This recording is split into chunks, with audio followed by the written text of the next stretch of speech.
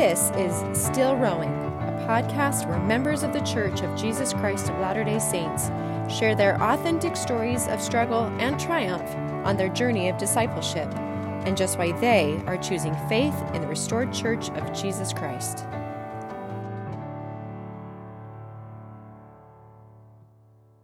Rill Ann Croshaw is a highly sought-after speaker, having spoken at BYU Women's Conference and many community and church events on the subject of pornography, sexual addiction, and betrayal trauma recovery. She and her husband, Stephen, are the founders of SA Lifeline Foundation, a nonprofit foundation dedicated to providing individuals, couples, and families hope for recovery from sexual addiction and betrayal trauma through education, supporting 12-step recovery groups, encouraging spiritual guidance, and emphasizing qualified therapy. Rill graduated from Brigham Young University at the relatively young age of 58, where she earned a BS degree in family life. Rill has been married to Steve Croshaw for 46 years and is the proud mother of 7 children and 26 grandchildren. And she also happens to be my mom. So I'm very excited to do this interview. It's a rare opportunity to be able to interview your own mom about some tender experiences and a tender subject. So to start, what are some experiences that served as a foundation in the gospel in your early years? I'm the oldest of 9 children, raised in Montana. And my mother is a convert. Father was raised in the church. Their experience being in Montana, we had lots of different experiences in very small branches, as usually the biggest family in any branch of maybe 30 people. And so I began playing the piano when I was 13 years old for our ward, our branch, which really caused me to have to practice. But music and the hymns were really important in my testimony. I think I was probably 8 or 9 when I remember feeling the Spirit through the hymns, particularly the sacrament hymns. And to this day, as a 66-year-old, I remember sitting in the cultural hall with our big family on the metal chairs in the old Bozeman church house and singing the hymns and hearing my mother's very strong alto and feeling her testimony of the gospel. Her life in the church had not been easy, and I knew that. But I remember the hymns being probably where I really felt the Spirit and started to grow my testimony through the hymns. Which you passed to your children, and I am grateful. I hope so. And through the hymns, even as a primary child, I probably did not recognize how much those primary songs meant to me until I was older and at a point in my life where I desperately needed the Spirit to help me. And some of those old primary songs were the ones that came to my mind as the songs that I would sing in my mind or even out loud. I am thankful today for the sunshine, for the clouds of gray or blue, and for within my heart is a song of joy. I'll live, I'll work, I'll do. And it talks about being courageous, and I needed courage in my life. And that little primary song was what I would sing. And I also sing to myself, I thank thee, dear Father, in heaven above. Some of those songs are really where I feel the Spirit. So let's fast forward several years and tell me a little bit about your courtship And we'll just call him Dad. Of course he's dad. He's your dad. Your courtship. Well, I could call him Stephen or Dad. We'll call him Dad. Tell me a bit about your courtship with Dad and your early impressions of him. Oh, I was happy as a Montana State University co-ed in music. I taught piano. My interest was definitely in teaching music, and I was very active in the young single adult branch. And one Sunday, a couple of guys were visiting, and I didn't know who they were, and I really didn't pay much attention at all. And in Sunday school, apparently, the story is that one of these guys followed me to Sunday school class, tried to figure out what my name was on the roll, and my name being very unique, he couldn't figure it out. But Stephen was very determined to become acquainted, and we had a short courtship.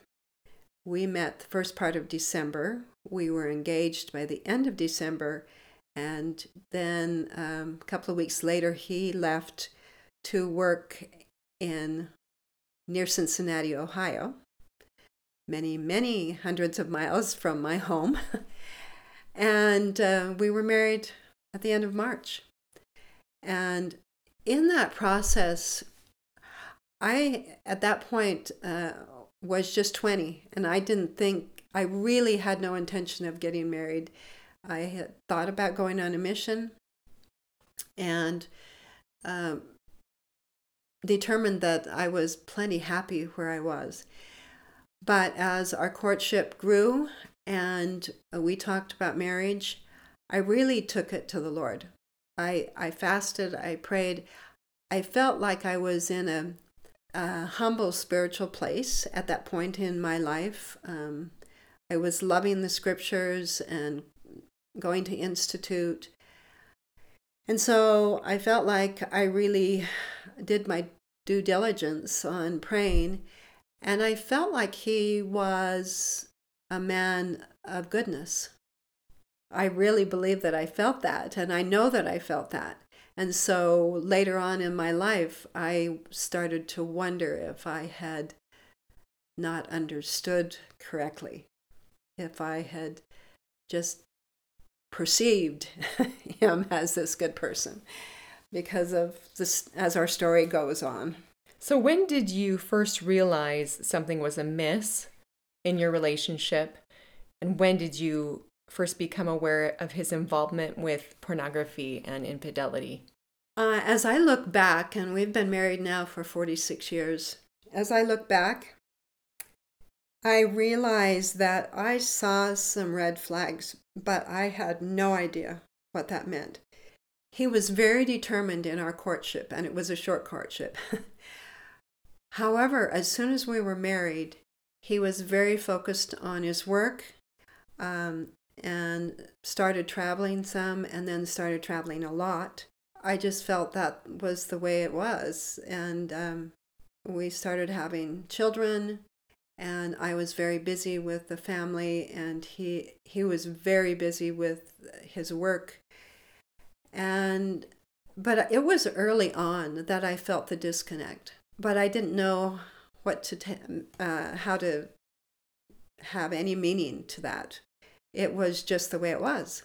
He wasn't nearly as interested in the relationship as he had been in our courtship, and very focused on his work.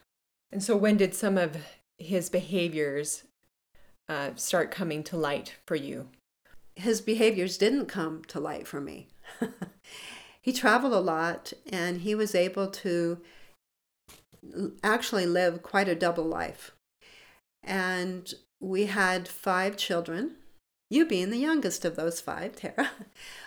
When it was 14 years into our marriage, when he told me one day he needed to talk to me, and we took a drive, and he told me about his sexual history, I was shocked.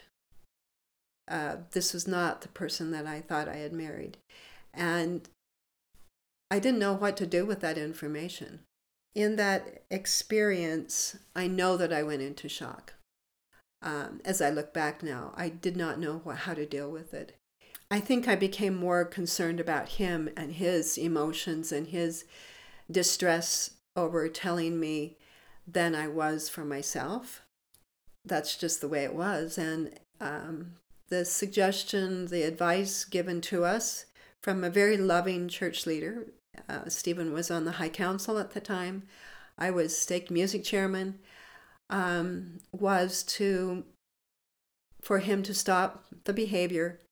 There was some church discipline, and for me to love him and be a more connected couple. And I felt that was good advice. And I know it was, but it wasn't enough. But it was probably all that we could have at that point. It was many years ago. Nobody knew about sexual addiction. And we all hoped that he would improve and just be better and do better. In your efforts to help, I remember you sitting all of us down after Dad's second disfellowship and sharing a story with us about a pioneer woman who had carried her sick husband on a handcart because he could not make the journey himself. I recall that very vividly. I know for a time you were trying to take the reins and trying to fix and kind of coercing into therapy. And how did that work out for you? And when did that start to change when you recognized that you couldn't fix this? That was 10 years after the first disclosure. So it was 1997. It was the sesquicentennial of the pioneers. And I had been reading pioneer stories. It was a great time, I felt, for me in church history.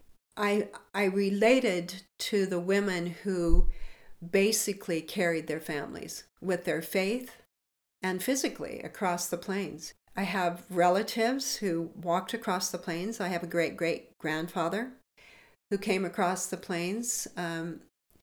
And I just knew that I had that kind of grit in my DNA.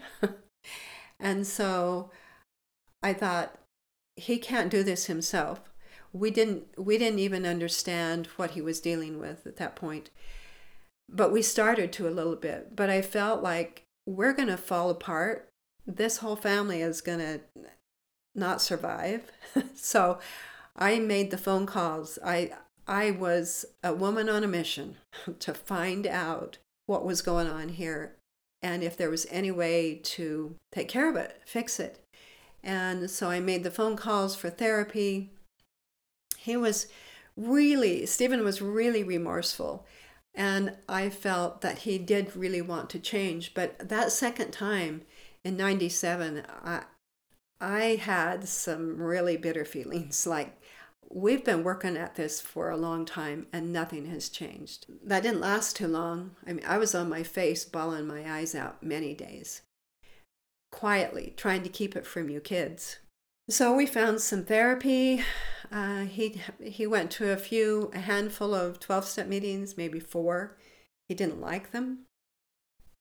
Didn't feel like he fit in with those kind of people, quote. And so a year of therapy, and I still felt uneasy, but that's all we knew how to do at that point.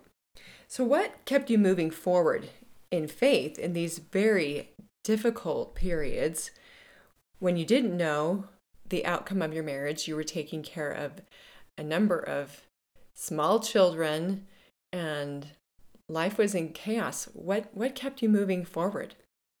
Much of that at that point was grit. I call it my Montana grit.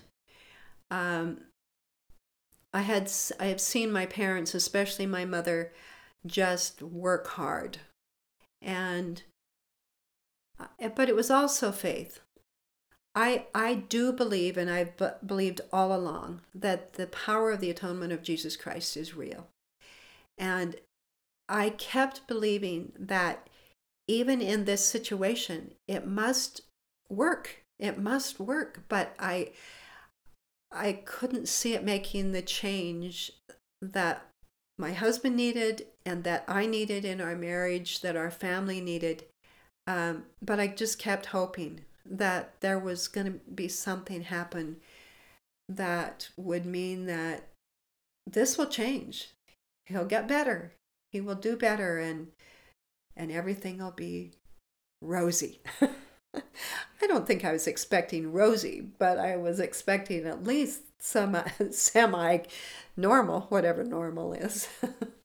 I think for a lot of women, it's fair to say that after that kind of betrayal from their husband, who is a priesthood holder, someone who they were sealed to in the temple, and also dealing with some leaders who didn't understand the issue and perhaps even enabled some of that behavior and weren't fully supportive of you and your needs. Did that betrayal of trust in your marriage and with other priesthood leaders affect your connection with God and your desire to be connected to the church? You know, I felt, and I have felt all along, that my priesthood leaders did the very best they knew how. I know there are many, many, many women who have not had that experience. But every one of my priesthood leaders has put their arms around me, at least emotionally, and said, I'm here to help you, but they didn't know how.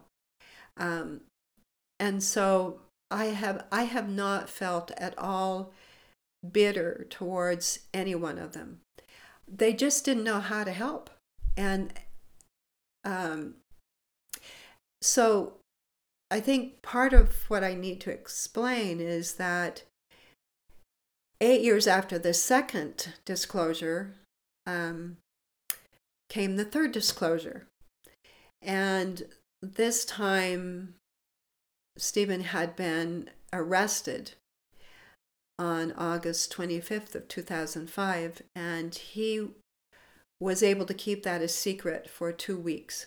On the night of September 11th, he determined that he had to come clean. He had to tell me, had to tell the bishop. On that day, that Sunday, I had a very different experience than the first two. The first one was shock. The second one was, dang, I've got to do something about this. And the third one was, it was total surrender to God. And that experience was on the front lawn of our house on a Sunday morning.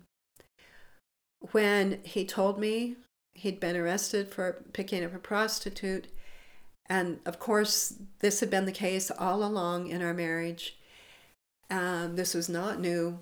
And I thought that day, this marriage is over. I can't do any more than I've done. And there on the front lawn, I literally turned my hands to heaven and looked upward and said, take him. I can't do this anymore. And it was my moment of surrender to God's will. That day, I had no idea of what the future was going to look like. But as far as that betrayal has been very, very deep. There were times when we were going through this process, because Stephen had been in 2 bishoprics, 2 high councils. He was really an example of a leader that many look to. That type of hypocrisy really, really bothered me. So as I think back now, how many times there were some times when I looked up at the leadership in front of me and wondered if I'm being duped by any of them also. And I had to set it aside. I had to set it aside and say, I don't know, and I can't determine, I can't figure it out. I've never been able to figure out why my husband did what he did. And he can't make sense of it for me either. So learning to trust someone who has betrayed you, and sometimes women have this really hard time trusting any priesthood leadership because of what we call secondary trauma in the office of a priesthood leader. Because they're either given information or advice that is not helpful or really hurtful. And I've talked with thousands of women, and some of them have been given really hurtful advice. And my heart goes out to them. I'm grateful that I haven't felt that, but I know how it feels. I have a lot of empathy for women who have gone through that. So all through this time, one of the things that I have marveled at is that you never seem to blame God. You stayed connected to God. In these times, like for instance, as you shared, surrendering on the front lawn, and as you were trying to receive answers, what do I do with this? What were you getting from above? What kind of revelation or direction? Well, I didn't blame God, but I did question. I was like, really? Wow, I am certain that I got an answer to marry this person. And I've really been trying to do the right things all along, and this is what I get? I questioned. And yet I wasn't angry. I just was questioning. Like, this is not exactly what we were told in Young Women would happen. and so I would pray and pray and ask for some guidance. And I tend to be one of those that will, when I'm in a place of quandary and deep sadness, I just pray, and then I say, please give me some answers, and I just put my thumbs in my scripture and open. And that has worked really well for me. Not all the time. Sometimes I keep reading and it's like, well, I'm not finding it here. But I have one specific scripture I have, and I put the dates by those scriptures when it is an answer, and I know it's an answer. And one of those is Mosiah 24. And 14 through about 21 was and has been an answer. And I have 3 different dates, 5 years apart in that group of scriptures. And I know that the Lord has eased my burden. He didn't take it immediately, but he did ease my burdens. And I remember one day really being afraid that we didn't have enough money for food for you kids. And I really was on my knees pleading. And I walked out to the mailbox, and there was a check from a business we had owned years before. And there was enough money just to take care of our needs. And I knew that God knew that's what we needed. And I thanked him. I said, wow, this is a gift for me. This is a gift for my children. And I know that he knows me. And I try to look for that every day. And that bit of gratitude that is one of the things that I really feel is important is to recognize God's hand in my life, even in small ways. Try and find it every day. That it's not just a gratitude journal. It is his way of saying to me, I know you, and here is a gift for you. I love flowers. I love nature. And sometimes it's just a ray of sunlight that comes through the window just when I need it. And I say, thank you, God. That was for me. And I want him to know that I recognize it and thank him for it. How can I see his hand specifically in my life? That's really important. So you'd say that perhaps those small tender mercies and gratitude was much of what held you over. Oh, yeah. The last time, around the third disclosure, there was a lot of questioning. I didn't know if the marriage would hold together. In fact, I figured it wouldn't after our history. But I was looking for some answers, and I was looking for not just one day, it was weeks. I went to the temple, and in the temple, I asked, and it was, be grateful. That was the answer. And I was not in a good place to feel like be grateful was the right answer. Oh, now I remember. It was the words to count your many blessings. See, another hymn comes to mind, and it was count your many blessings. And I don't think that's the answer. And I remember walking out of the temple and going, I don't think that's it. And then I asked for a blessing from one of our priesthood leaders. And the entire blessing was, be grateful, count your blessings. I thanked him. I think I was gracious. But I went away from that thinking, oh, this is hard. This is a hard answer. And maybe within a week later, I was continuing to ask, and I opened up my scriptures, and there it was. Be thankful in all things.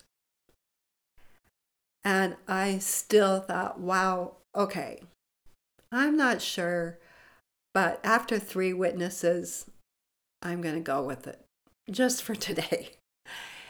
And as I look back now, it was the answer, and it's still the answer. Be grateful in all things. Be thankful in all things. It takes faith to do that, but one day at a time. Okay, I'll try and look for something to be thankful for today. And no one would have blamed you if you had packed your bags and called it quits. Oh, I thought about it. It was like, wow, this is time to go. I'm sure you did. I'm sure you did. But I don't know how many times I have been grateful that you chose faith. And I think when we remember that God does see the big picture, of course, agency is always there. And Dad could have chosen a different way. But I think that because God knew what he could be, if he would only choose to get honest and repent, that real be grateful was great things are coming if you can hold on.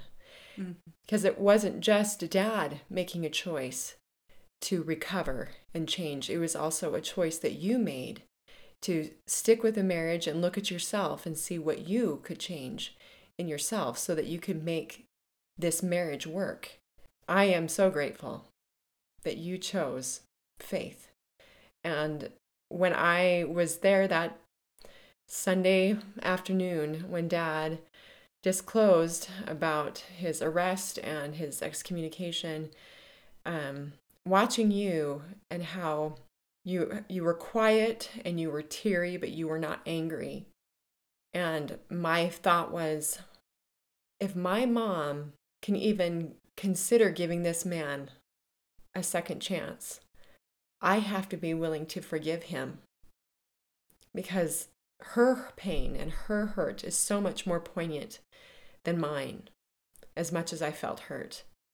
But the way that you responded to that instructed me on how I needed to respond. That was a long road of forgiving Dad, because there was so much betrayal. Talk about how you've been able to forgive and, more importantly, develop trust in him again. Well, you probably didn't see the anger. I'm no angel, that's for sure. And there were angry times when I just didn't want to stay, but I would give it another day. And it's been really interesting. So many people think that I stayed maybe out of a weakness, or like I couldn't make a choice different. And that's not true at all.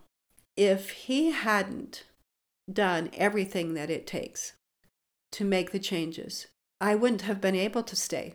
I wouldn't have been able to be true to myself. And in the last 14 years, it's been coming on 14 years, he's really worked hard, and he continues to work hard to rebuild the trust. Rebuilding the trust is really important. Trust is earned.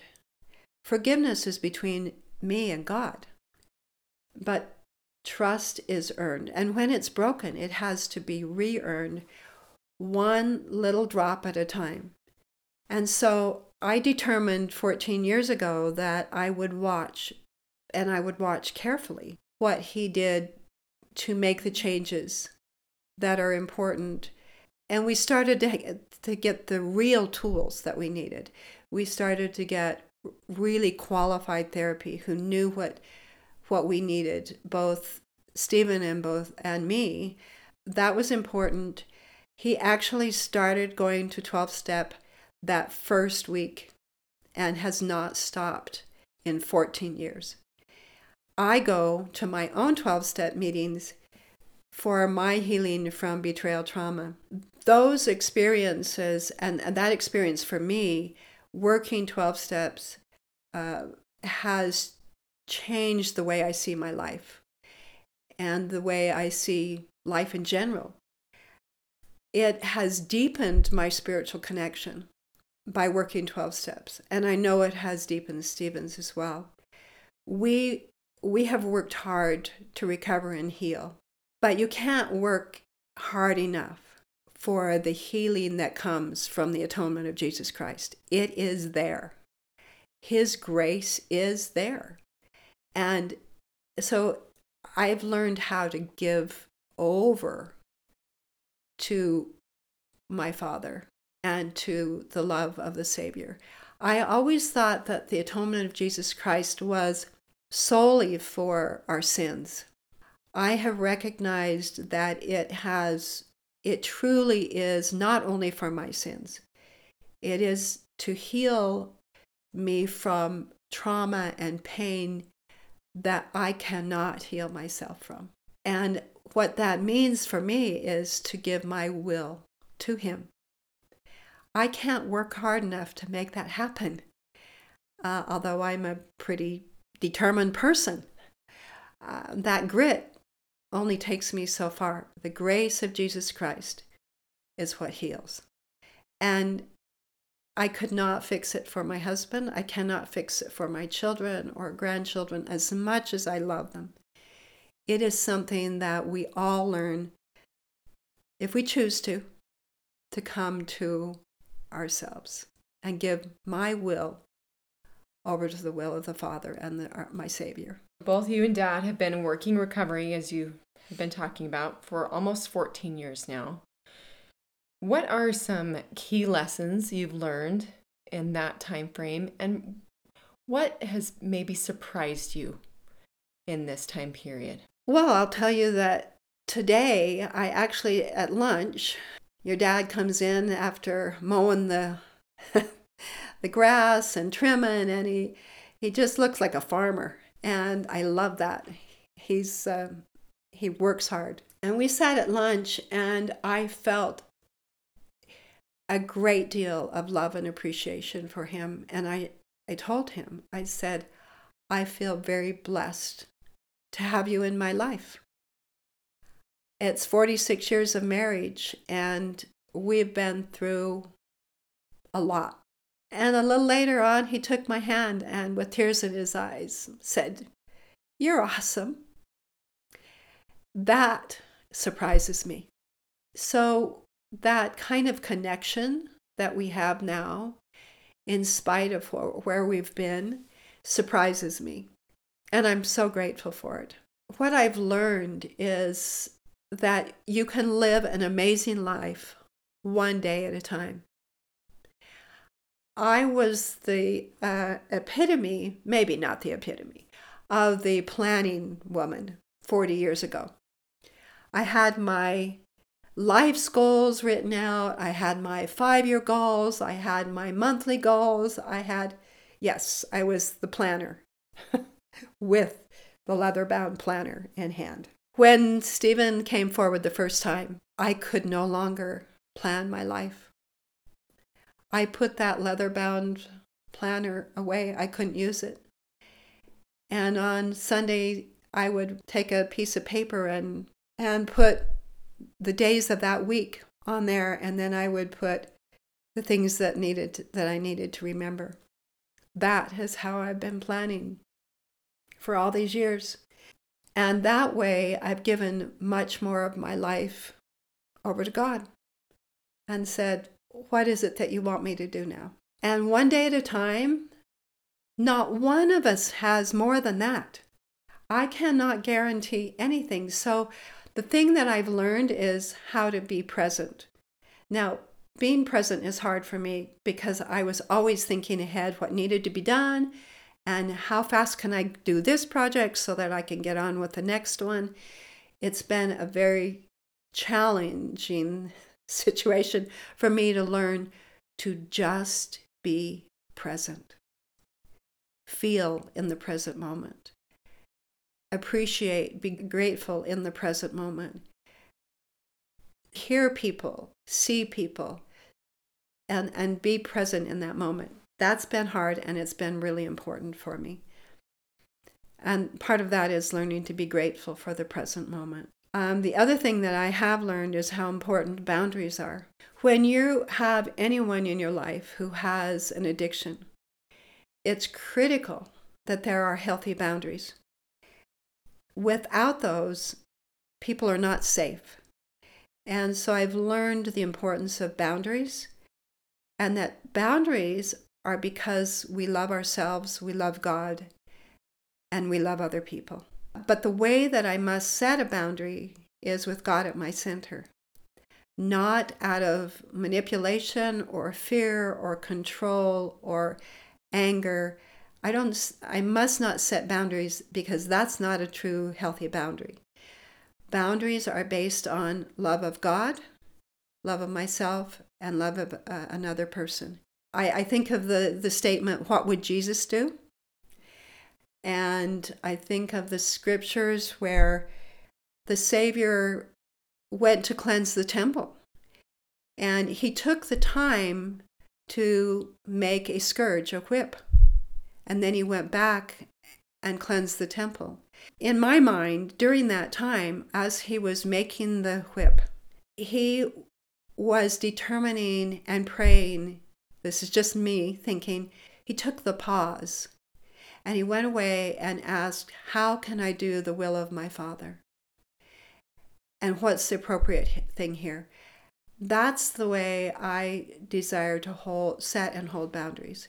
To go away when I know something is off, when it's wrong, take the pause, say a prayer, get clear with myself and God, and then go back with the boundary that God has helped me to set.